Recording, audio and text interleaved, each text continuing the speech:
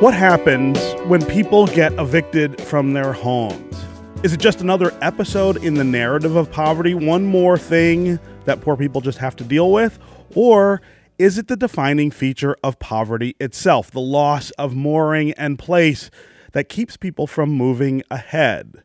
This is Detroit Today, and I'm Stephen Henderson, and we start our conversation today with the idea that eviction is a cause of poverty rather than a symptom. That's according to the author of a new book called Evicted, Poverty and Profit in the American City by Matthew Desmond. And what's more, Desmond says people with kids are much more likely to be kicked out of their homes than are single people. And he says mothers who've been evicted with their children often are depressed for years to come over the matter. All of this contributes to a downward spiral into a permanent state of poverty that ends up costing society more. Matthew Desmond joins me here today. Matthew, welcome to Detroit Today. Thanks for having me. Good to be here. Yeah. So let's talk about how you came across this concept and this idea that eviction is not just a symptom of poverty. It's not just something that happens to poor people. It's one of the most important things, in fact, in your book that keeps them poor. That's right. I started out because, America has so much poverty, and it's really different than other wealthy democracies for the depth and expanse of its poverty. And I wanted to understand that, and I wanted specifically to figure out how housing plays a role in driving poverty in the American city. So I spent a lot of time living in poor neighborhoods and following families getting evicted from their homes. And, it's just really clear to me after years and years of studying this that eviction is a cause, not just a condition of poverty. Families not only lose their homes, but they often lose their possessions, which are either kind of thrown from their homes or taken by movers. And sometimes they just can't keep up the payments, which movers require to store their things. The biggest eviction moving company in Milwaukee told me that about 70% of their eviction moves just get thrown in the dump. Children lose their schools. Families lose their communities and their opportunity to bond with their neighbors. We have really good evidence that workers lose their jobs after eviction, and anyone listening out there that has gone through something like that knows why. It's a consuming, stressful, overwhelming event that can cause you to make mistakes on your job, show up late, and eventually lose it. Yeah. Then you have to recognize the effect that eviction has on your spirit, your mental health. So we do find that mothers who are evicted have higher rates of depressive symptoms 2 years later. Evictions that go through the court have a record, and just like a criminal record can affect things like your access to government services or your job prospects, an eviction record could have real effects on your life too. It can affect your credit. A lot of landlords will turn you away if you have an eviction record. A lot of public housing authorities count evictions as strikes when you apply for public housing. And that's why we know evicted families move into worse neighborhoods and worse housing after they're forced out. So you add all that up, and it's really hard not to conclude that eviction isn't just another kind of slice, another kind of cut. Right. In terms of poverty, but it's really casting people on a different and harder path. Yeah. I want to read a little bit from the prologue in your book, Cold City. At the end, you say, fewer and fewer families can afford a roof over their head. This is among the most urgent and pressing issues facing America today, and acknowledging the breadth and depth of the problem changes the way we look at poverty. For decades, we focused mainly on jobs, public assistance, parenting, and mass incarceration. No one can deny the importance of these issues, but something fundamental is missing. We've failed to fully appreciate how deeply housing is implicated in the creation of poverty. Not everyone living in a distressed neighborhood is associated with gang members, parole officers, employers, social workers, or pastors, but nearly all of them have a landlord. Let's talk about that landlord role in your book, which I should tell the listeners is written in this wonderfully narrative style. I know you are an academic and a scholar, and of course the work is dutifully footnoted and written in that form, but it's also in this wonderfully accessible language and voice, and you tell the stories of people who live in housing that is managed by landlords, and the relationships between the renters and the landlords sort of take center stage in your stories. You know, they take center stage in the lives of many poor Americans. I still think that a lot of us that don't live in the inner city or don't live in trailer parks think that the typical low-income family lives in public housing or benefits some way from housing assistance, but the opposite is true. Only about 1 in 4 families that qualify for any kind of housing assistance receive anything, which would be unthinkable in terms of distributing aid for other basic necessities, right? So what if we turned away 3 in 4 families that applied for food stamps, for example? But that's exactly how we treat housing in America. So today, most low-income families live completely unassisted in the private rental market. And you're right, it's become harder and harder for them to afford the roof over the head. We've reached a point in America where about half of all poor renting families in this country are spending at least 50% of their income on housing, and 1 in 4 of those families are spending at least 70% just on rent and utilities. So under those conditions, eviction has become inevitable. And I think that the book really kind of starts on the ground and ends on the ground. It kind of believes that, you know, showing the human cost of this problem, you know, showing people in their full complexity, not only landlords but tenants as well, is deeply connected to helping us understand this, you know, in an intimate way, and is connected to reform. Yeah. And what are the things that this book takes place in Milwaukee, Wisconsin, is where you did the reporting and found the families who are featured here. Talk about that community and the role that this problem plays in that place in Milwaukee, Wisconsin. Yeah, you know, Milwaukee is a city of about 105,000 renter households, and every year in that city, about 40 people a day are evicted from their homes. You know, they're evicted in the winter, they're evicted in the summer, they're evicted when it's cold and raining, they're evicted when it's warm. That's a whole heck of a lot of people. But it's only formal court-ordered evictions. These are evictions that go through the court. And a lot of landlords I met, they had different ways of moving a family out. You know, some landlords would pay you if you left by Sunday. I met a landlord that just takes your door off if you're behind. And we did a lot of work in our survey to kind of capture all those informal evictions and found that about 1 in 8 of all renters in the city of Milwaukee experience a forced move every 2 years. It's an astoundingly high number. And I think that, you know, the numbers are one thing, but the stories are something else. And I'm thinking of Arlene, for example, who's a single mom that I met in Milwaukee, and she was trying to raise 2 boys, and she was living in a rundown 2-bedroom apartment in a very poor neighborhood in the 4th poorest city in the country, paying 88% of her income to rent, you know? And she was facing these terrible decisions, you know, can I afford to feed my kids, or do I pay the rent? You know, should I pitch in some money for the funeral or pay the rent? You know, under those conditions, eviction isn't, you know, the result of irresponsibility as much as inevitability, and it's blunting those children's capacity, and it's making moms like Arlene face truly terrible decisions. Yeah.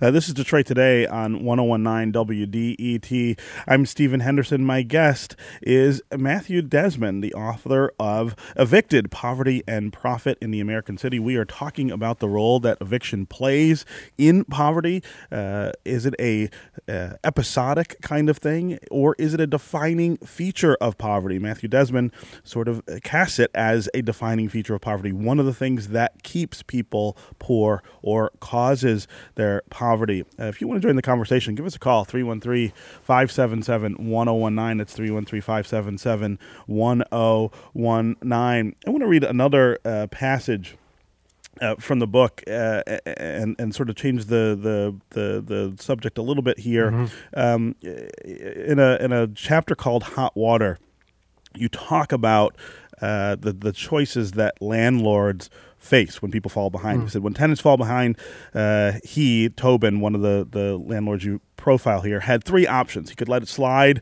and watch his income fall. He could begin eviction proceedings, or he could start a conversation. Option one was a non-option. Tobin was a landlord to make a living, and if he was too lenient, he could lose his business. But Tobin also did not evict most tenants who owed him.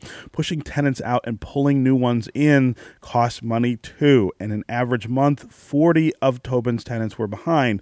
Nearly one-third of the trailer park, the average tenant owed $340. But Tobin only evicted a handful of tenants each month.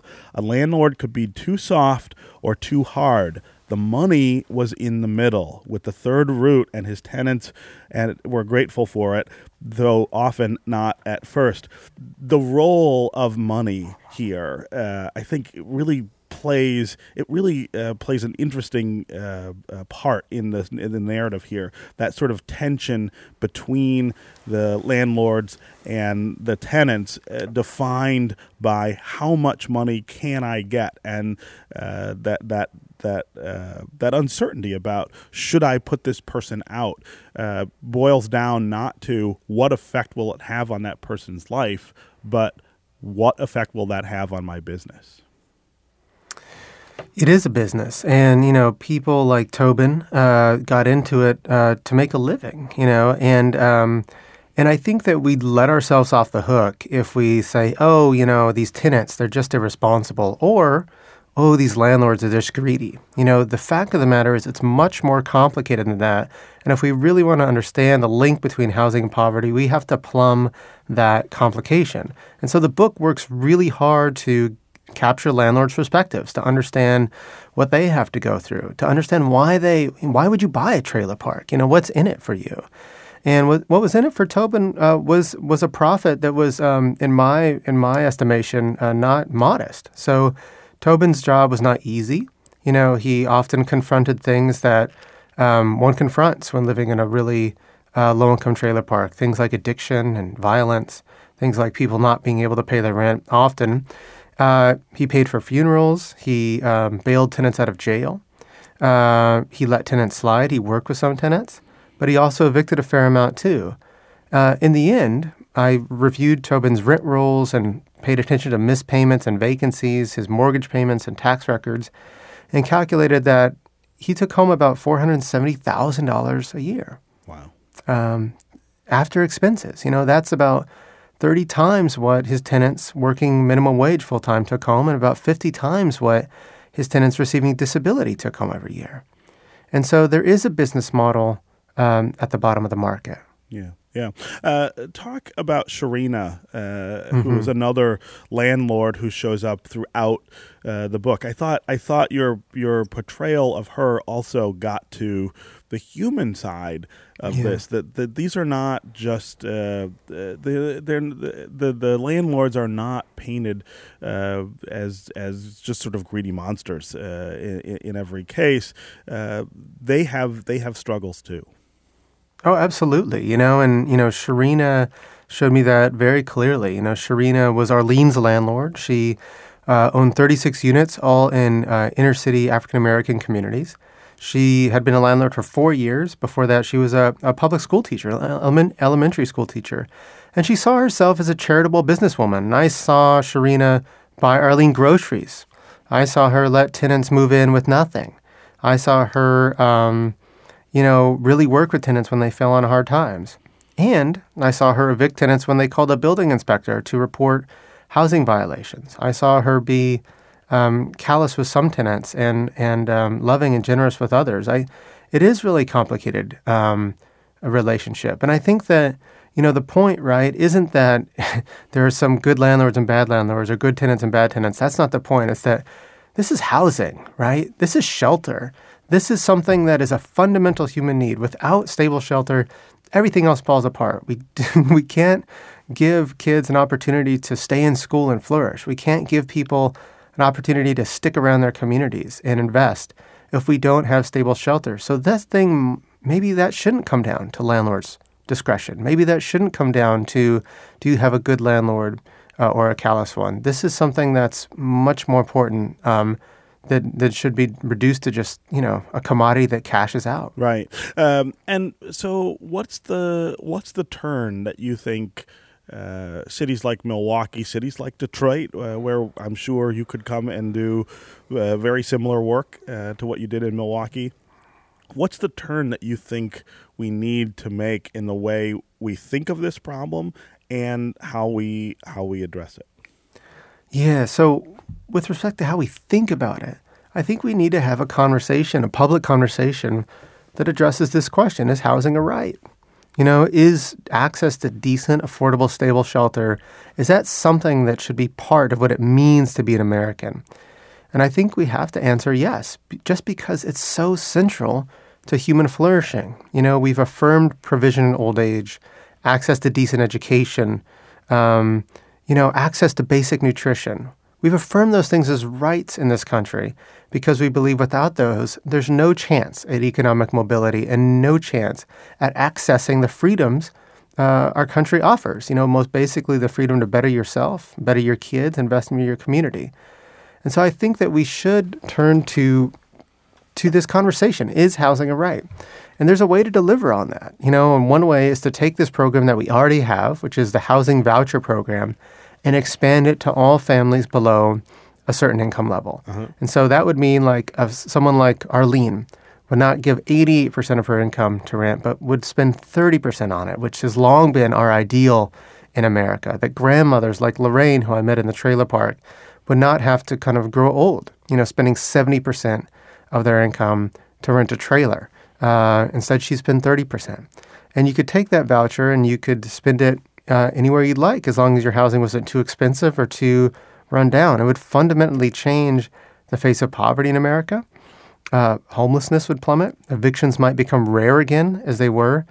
And these families would benefit in so many ways. We already know from research that when families finally get a housing voucher after years and years and years on a waiting list, they do one consistent thing, and they go to the grocery store and they buy more food. Right. And their kids become stronger and healthier. But kids like Arlene's kids aren't getting enough to eat because the rent eats first. We can do better as a country. Now, cities are different, right? Like what works in Detroit might not work in New York City. We need, one city has to build, one city has to destroy. But whatever our solution out of this mess, one thing is certain, we don't have to accept this. And I think we have to realize that we can't fix poverty in the country without fixing housing. And I would imagine that landlords might welcome that kind of change as well, given the problems that you outline in the book that affect them. I mean, it's not easy, it's not cheap. I don't imagine that they even feel good about the efforts that they have to make to put people out of their homes. If you had more access to housing vouchers, the landlords would benefit too. I remember one time Sharina was facing this situation where a man named Lamar in the book, who is this gregarious, just kind of energetic single dad, and he was a double amputee, so he was in a wheelchair, and he was trying to raise these two boys, and he was like the house all the neighborhood boys went to, and they'd play cards, and he'd kind of mentor them, bring them up, watch over them, keep an eye on them. Mm-hmm. And he fell behind. And, Sharina kind of loved Lamar. She would say that, but when she was kind of facing this decision, to evict Lamar or not, her and her husband, Quentin, were kind of debating it. And she told Quentin, I love Lamar, but love don't pay the bills. The last time I checked, the mortgage company still wanted their check. Yeah. And so, I think that's right. Landlords do struggle with these decisions too. And I think a universal housing program would give us a chance to rebalance the landlord-tenant relationship, to provide landlords a living, but also provide tenants a home. And look, if we're going to house most of our low-income families in the private market, landlords have to be at the table. Right. Let's talk about what the floor right now is for housing vouchers. Why does someone like Arlene, for instance, not qualify? We haven't made an investment as a nation in this good, and so the reason isn't because she doesn't qualify. The reason isn't that she's rejected. There's just literally not enough aid to go around. And so, the waiting list for public housing, for example, in some of our bigger cities is not counted in years, it's counted in decades. So if you're like a single parent in Washington, D.C., and you apply for public housing, you might be a grandparent by the time your application comes up. I remember going with Arlene once, who just stopped by the housing authority on a whim, just to apply, just kind of, what the heck, And she was told by the woman behind the glass that, the list is frozen. The list is frozen. And what she meant was, we're not accepting any more applications because we already have a list of over 3,000 people that have applied for housing assistance years ago.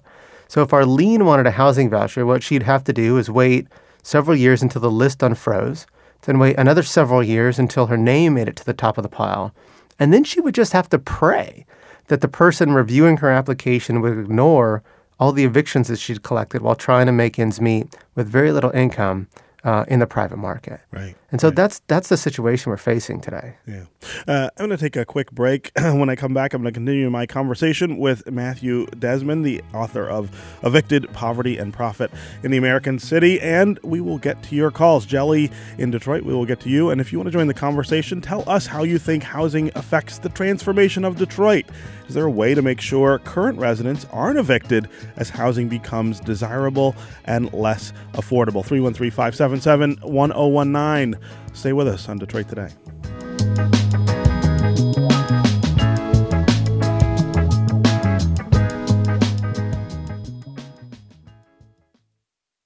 Music, culture, arts, news, local, global. The new sound of public radio. 1019 WDET Detroit.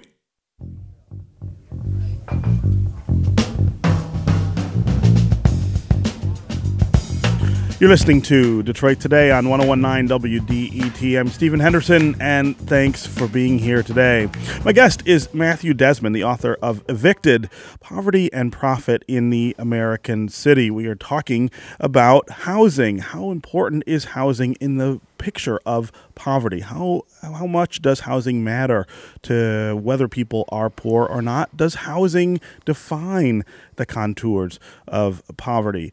Give us a call if you want to join the conversation. 313-577-1019. What do you think about the housing picture here in Detroit and how it relates to the city's deep poverty? Do you think there is a way? Are there things that we should be doing to make sure that current residents, people who have low rents and accessible housing here in the city, aren't evicted as housing becomes desirable and less affordable, as rents go up in places like downtown and midtown? The number is 313-577-1019. It's 313-577-1019. Matthew Desmond, I want to talk about gentrification and the way that cities like Detroit are changing as people, young people in particular, become more interested in urban living. They come into cities like Detroit, places that were left behind a long time ago. Rents go up and people lose their housing. Is that something that you saw sort of going on in Milwaukee as well? Was that driving some of the problem here? Gentrification is something that a lot of cities are facing. Some cities are facing it neighborhood by neighborhood. Some cities, the whole city is being gentrified and becoming unaffordable to the middle class. If we care about displacement, if we care about eviction, most evictions in every city that I've looked at are taking place in very poor, ungentrifying neighborhoods. And, they're not taking place in neighborhoods that are transitioning as much as they are in taking place in neighborhoods that a lot of the, so-called gentrifiers don't want to live in. This is a poverty story. And this is a fact that, even in some of our worst neighborhoods, people can't afford to live. Yeah. That percentage that you talked about that people spend on rent. One example that jumps out to me in the book is someone who, at the end of paying rent and taking care of everything else, had to live on just, I think it was $5 a day. That's unimaginable, I think, to most people. Yeah, when you take someone like Lorraine in the trailer park, so Lorraine was a grandmother. She received disability for a childhood accident. And you're right, after paying her rent and just her rent, she was left with just about $5 a day to rent a trailer in a trailer park that the city of Milwaukee at that time considered an environmental biohazard because it had so many code violations. Lorraine couldn't afford to pay her rent and her gas bill. And so for a long time, she didn't have heat or hot water in her trailer. And this also included when she was descending into the winter and tried to just ignore the fact that she, was seeing her breath on the inside of a trailer. Milwaukee, like other cities, has a moratorium on heat disconnection, but you have to be connected to benefit from the moratorium. So what a lot of tenants do is they kind of pay their landlord in the winter when the moratorium is in, and then they switch sides in the spring and pay their utility guys to try to get back in the black with them. And so every year in Milwaukee, evictions spike in the summer and they drop in the winter because tenants that are just strapped by these two costs can't serve both masters. Yeah.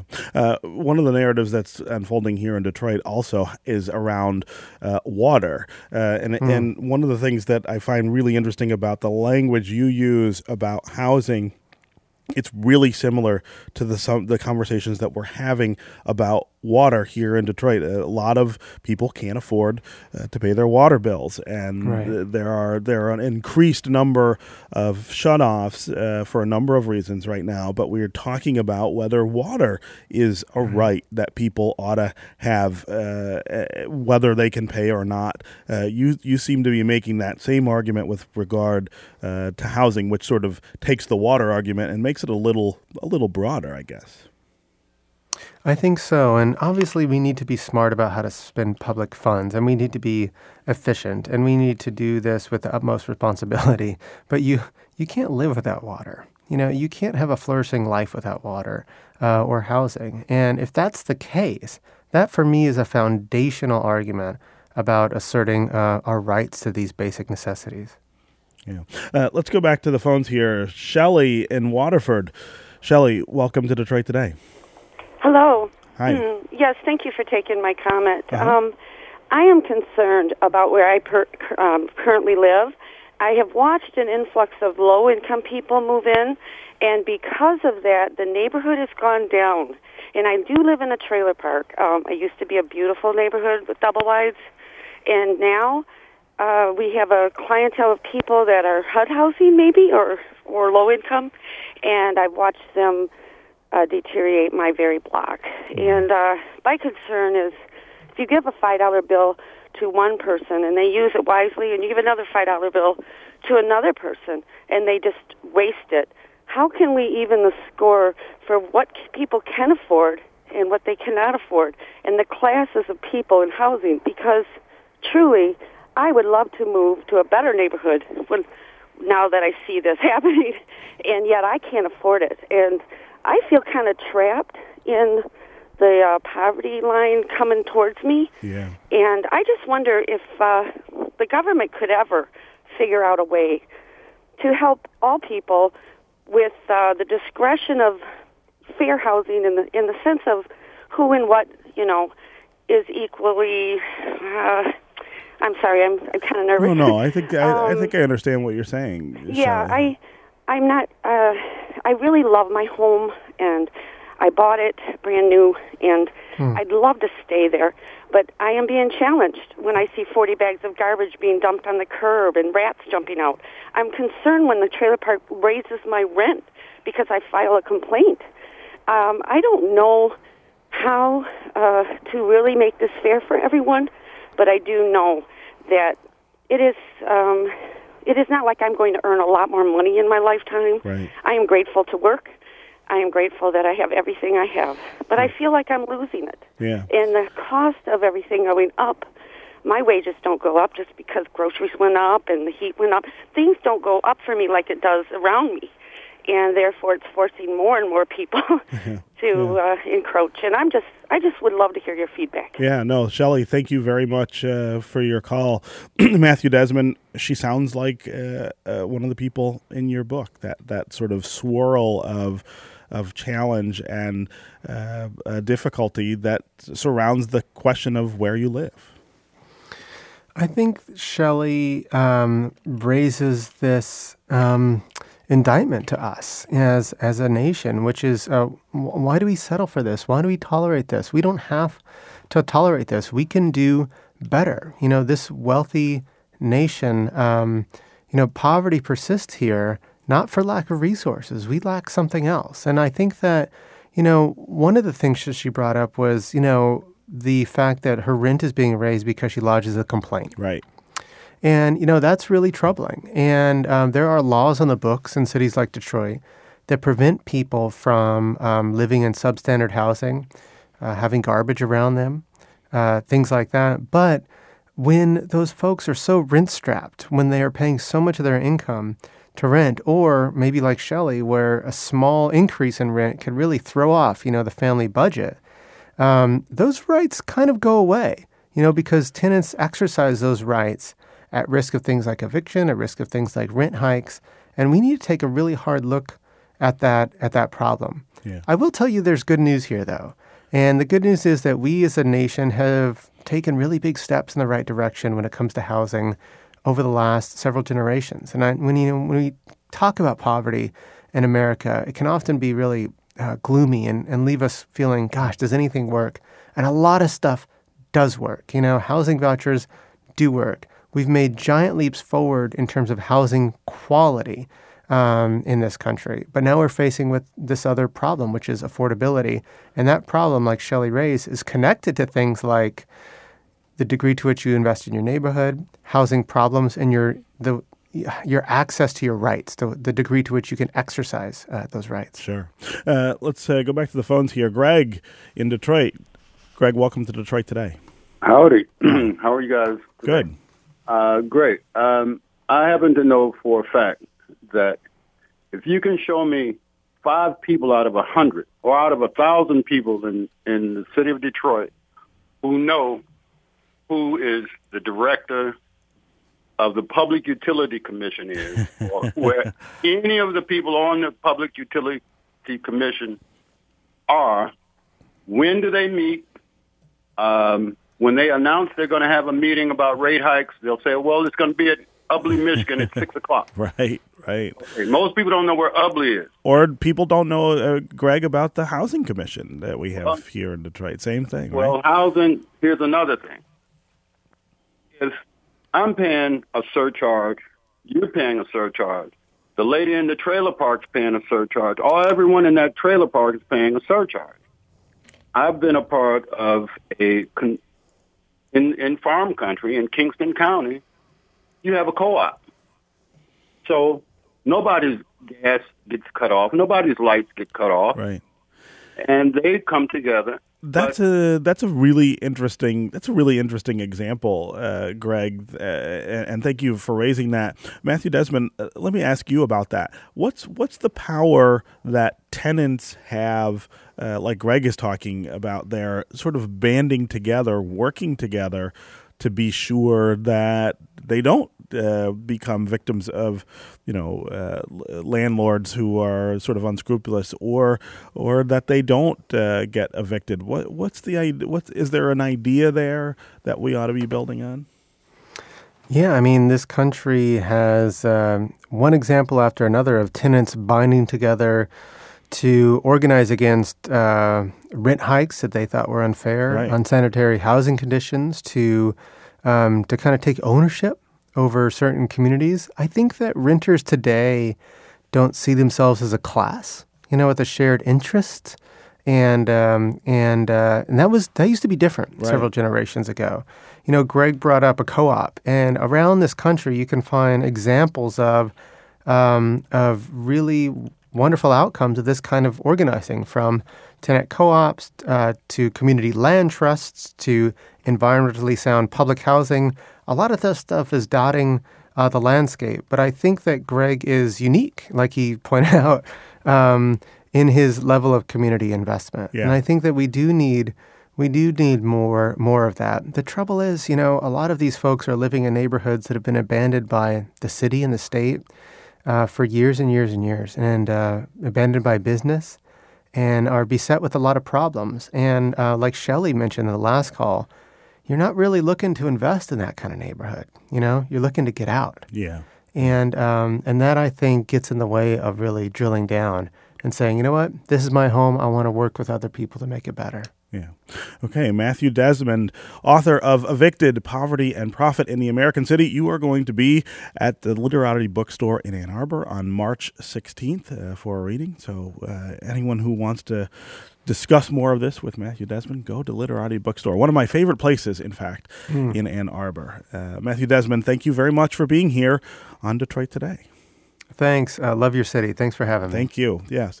Up next, we are going to talk about the new superintendent of Detroit Public Schools and an effort in the legislature to take away the rights that teachers might have to strike. Stay with us on Detroit Today.